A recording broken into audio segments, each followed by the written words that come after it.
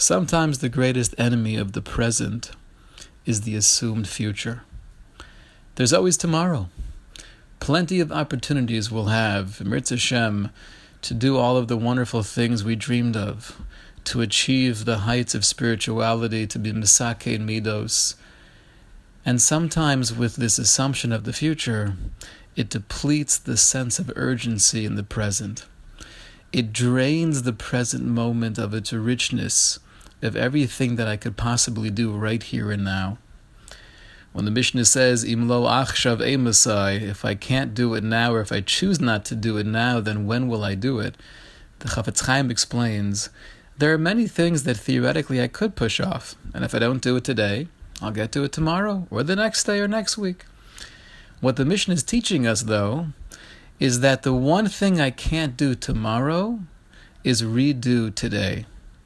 Whatever the opportunity may be, if it's having a meaningful conversation with somebody I love that I've been pushing off for a while, if it's davening Shmona Esrei, as I'm trying to have slightly more kavana, if it's setting aside time for learning or growth in any area, if I don't do this today, I can't do today tomorrow.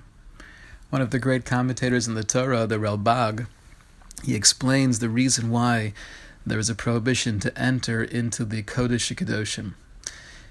He writes that if we had open access to the Aron, the holiest place on earth, we would begin to lose our sensitivity and our reverence for that level of Kedusha.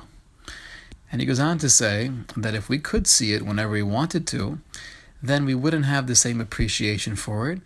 L'chashvo shikavar efshar lo liroso tamid.